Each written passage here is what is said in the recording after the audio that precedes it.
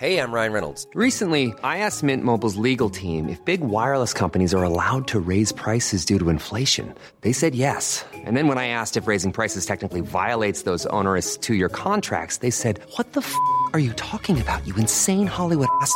So to recap, we're cutting the price of Mint Unlimited from $30 a month to just $15 a month. Give it a try at mintmobile.com/switch. $45 up front for 3 months plus taxes and fees. Promo rate for new customers for limited time. Unlimited more than 40 gigabytes per month. Slows full terms at mintmobile.com.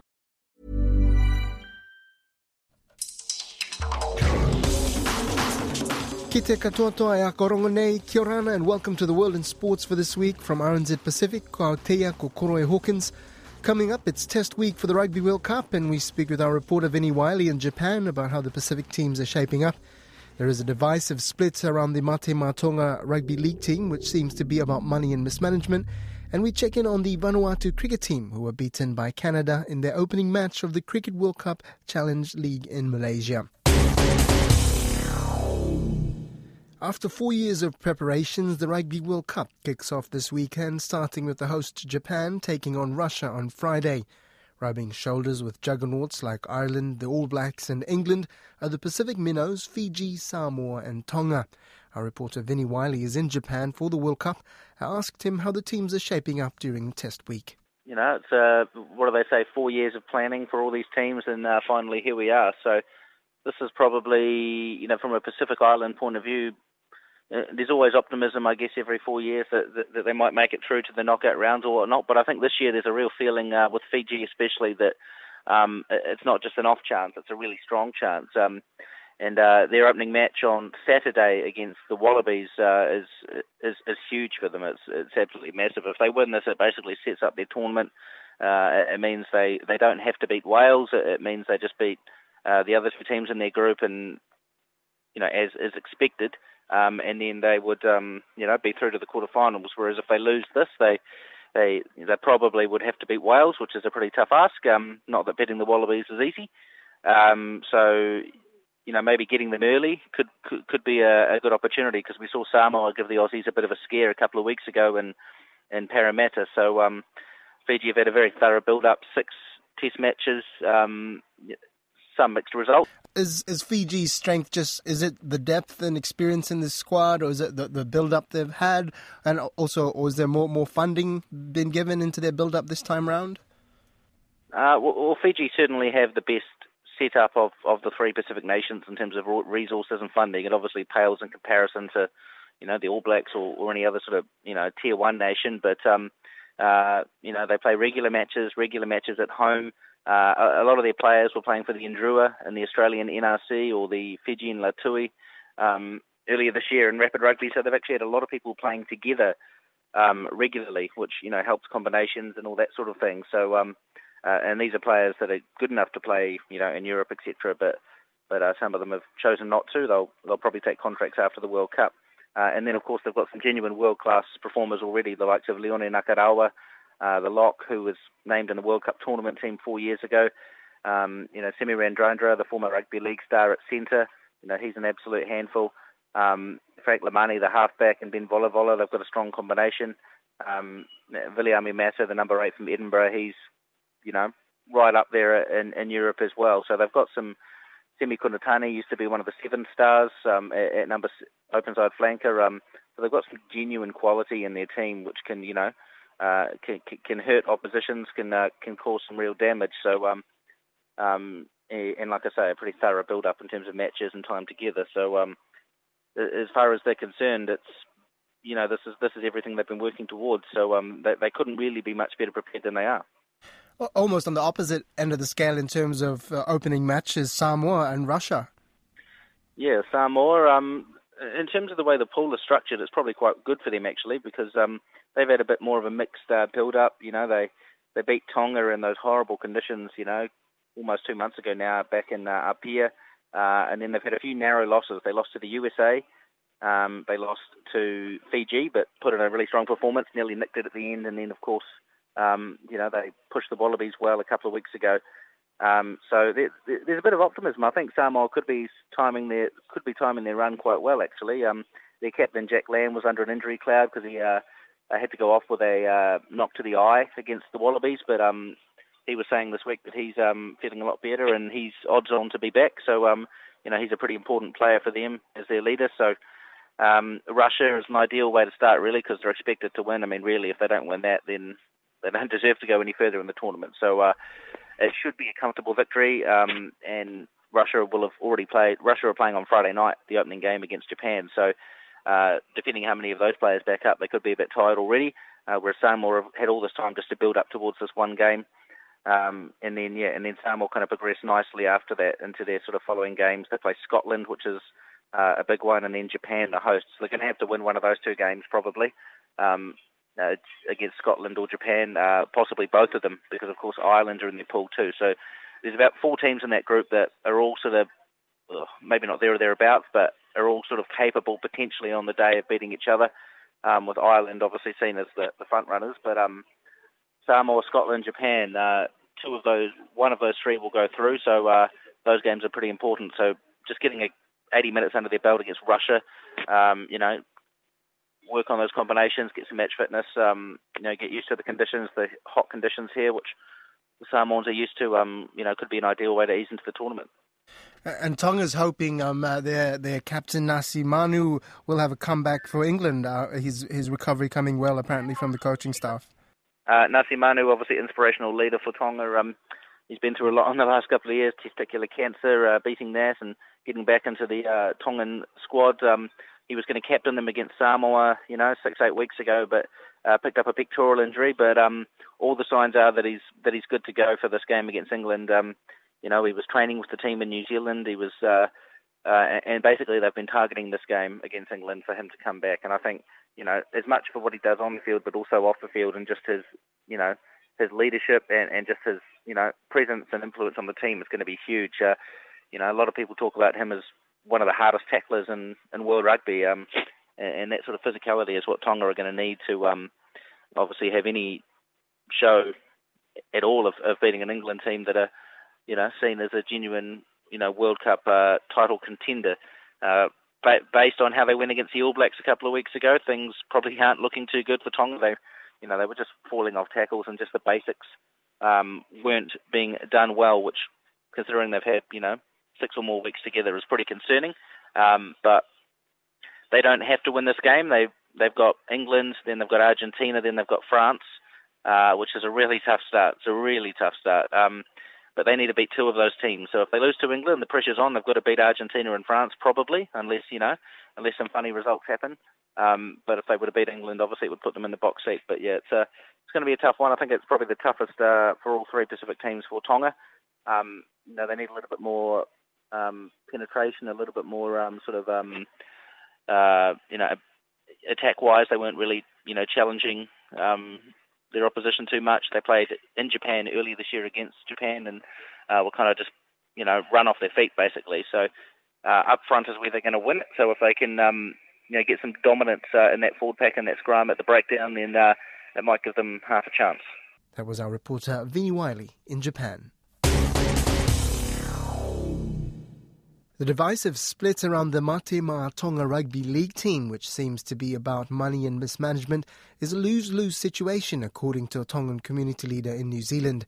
The Tonga National Rugby League has issued a statement that over $342,000 was spent from an offshore account for the 2017-2018 financial years without any report. This was confirmed by auditors Kingdom Accounting Solutions that did work on the TNRL financials between 2012 and 2018. These were the years in which the former board was accused of financial mismanagement and taken to court. Unable to produce an audited report, the old board was dismantled under court order and a new board was formed.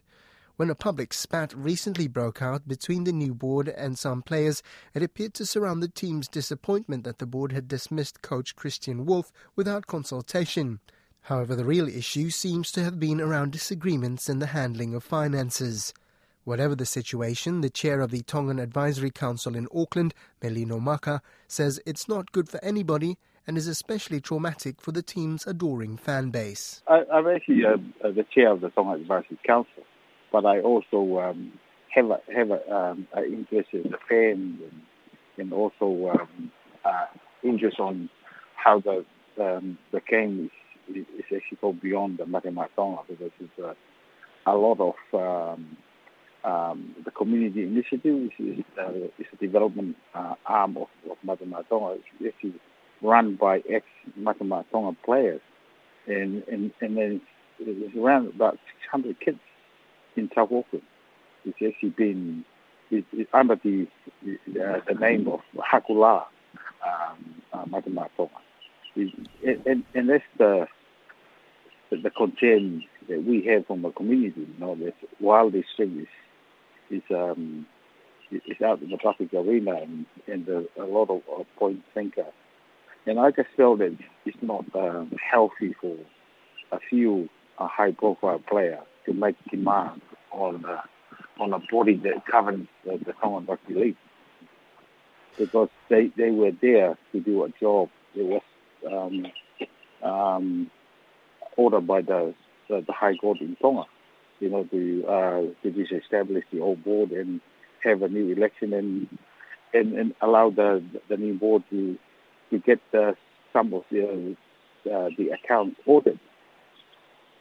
But watching this from the side, and I just felt that and the demand, I think it is not for the game best interest, Yeah, to have it's almost high-profile like players demanding that the board, especially the chair and the secretary, to step down. If that's the case, they need to allow the board to finish and then have that audit accounts submitted in a AGM, and allow the public to judge themselves. And you're saying it's quite a traumatic experience for the fans, and you're saying the fans are what makes the team.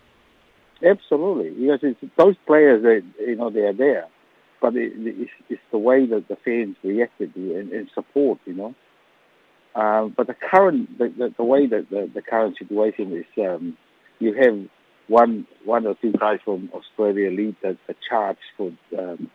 And they say they don't trust the current chair and the secretary of the Tongan National Rugby League board. It's a bit. Can you imagine if that was in Australia, having a few players demanding that the board in Australia to step down because they don't trust them? They'll be throwing out the next second. It's quite a tough one, because you can't have a team without the fan base support.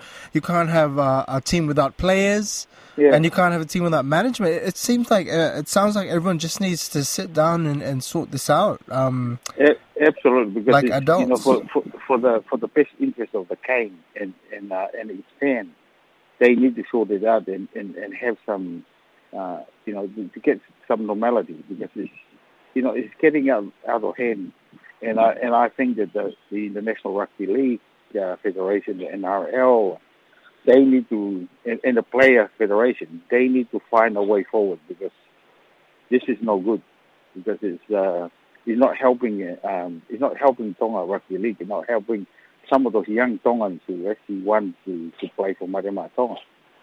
Yeah, and the next game's just next month. Do you know anything about where it's all at in terms of the team preparations? Who's actually available? Is anyone available to play? At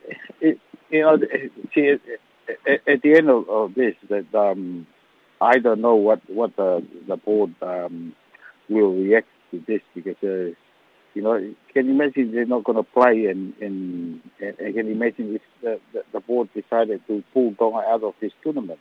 It's a lot of sponsor and financial interest for the game and its future.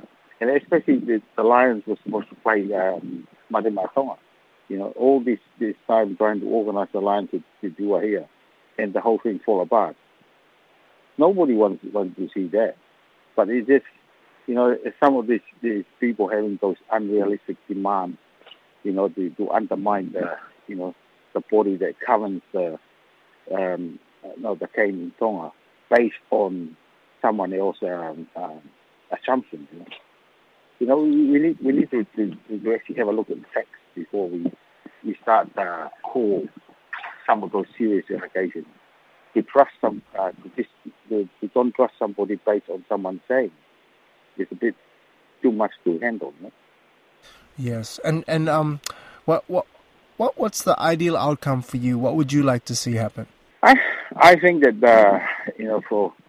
if the former coach wanted to coach Matu Maidonga, then he needs to submit the financial record that the board asks for, and then the board can decided on that. And he's actually hiding somewhere, not being willing to talk. And some of those allegations is actually the account that he set up in Australia, and then they organized the sponsorship themselves. I think those things like that need to bring up in the open and allow the fans and the public to form an opinion. But in order to form an opinion, it has to be all those things be discussed after the board has done their work, and report back to the stakeholders that control the Tongan National Rugby League body. Yeah, it just all comes down to transparency and accountability, which is the problem with the older board, right? Oh, absolutely. Because I think that you heard some of the social media, the claims that the former board is also helping, trying to undermine the current board, And I think that if all the old boards and the new boards and the players, find a way forward to meet and sort out their differences, and then allows the fans to get back and back the team that we love, That's such a strong love that is, and such a strong feeling. Is there any danger that if this goes on for too long, they might lose that support? Yeah, it will. But the support will always there. But to get back to the 100% support, it will take both sides to come clear to a resolution that they sort it out, and they need to move forward in just to protect the game and the fans. That was the chair of the Tongan Advisory Council in Auckland, Melino Maka. A catching calamity proved costly as Vanuatu were beaten by 5 wickets in their opening match of the Cricket World Cup Challenge League against Canada. Jamie Tahana reports. Vanuatu was put into bat on a difficult wicket in Kuala Lumpur, but the openers managed to put on 40 runs for the first wicket. But the fall of Clement Tommy, who scored 42 from 57 deliveries, proved decisive, with the Melanesians falling from 66 for 1 to 160 all out in the 48th over. In reply, star all-rounder Patrick Matotava made an immediate impact, dismissing Rodrigo Thomas on the first ball of Canada's innings. Apillionaire Stephen and Jelani Chilia also chipped in with wickets, reducing Canada to 57 for 4. But an unbeaten 72 from Navneet Dhaliwal allowed them to reach the target with 108 balls to spare.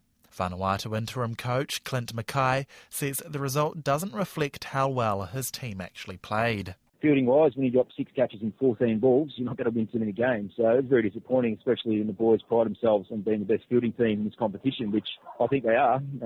It's just one of those uncharacteristical sort of things that didn't quite go away today, but the boys have been working really hard, and probably the most unfortunate thing, that 3 boys that actually dropped those catches in those times are probably the ones that worked the hardest on their fielding. Clint Mackay says the humid conditions in Kuala Lumpur made runs hard to come by on a dusty pitch, but he saw enough from the Vanuatu batsmen to be encouraged. They had the ball swinging quite a bit and seaming off the wicket. It was very sort of tough conditions. And then later on, when spinach came on, it actually spun quite big as well. So it wasn't really in the favour of the batters today, but we fought really hard. We sort of picked up sort of 1 or 2 little points in our game as a batting group. Then all of a sudden we take that total to 200, which then probably the game's nearly over in the first innings. But not to be today, but we showed some great signs, and it's time to actually lift the head up again and go hard in a couple of days and hopefully get our first win and get the ledger even at 1-1. Vanuatu is one of 12 countries competing in the third-tier Cricket World Cup challenge, with 2 groups of 6 playing each other in 3 round-robin events over the next 2 years. The winners of each group will advance to a playoff tournament in 2022. Former Australian fast bowler Mackay only joined the team 3 weeks ago and says he's excited by the squad's potential. Yeah, some of the most talented cricketers I've seen. Probably the only thing that's sort of let them down at this stage is just probably the know-how to actually manipulate the situations in a game to make sure they come out on top. And that's just the way to playing cricket. So the more games they get into against quality opposition, the better these boys are going to get. And who knows where they're going to end up, because they're definitely very talented, that's for sure. Vanuatu's next match is against Denmark on Friday, followed by Singapore, group hosts Malaysia and Qatar. Ko Jamie Tahana tēnei. And that's the World in Sports for this week. Thanks for tuning in. Ka kite anō.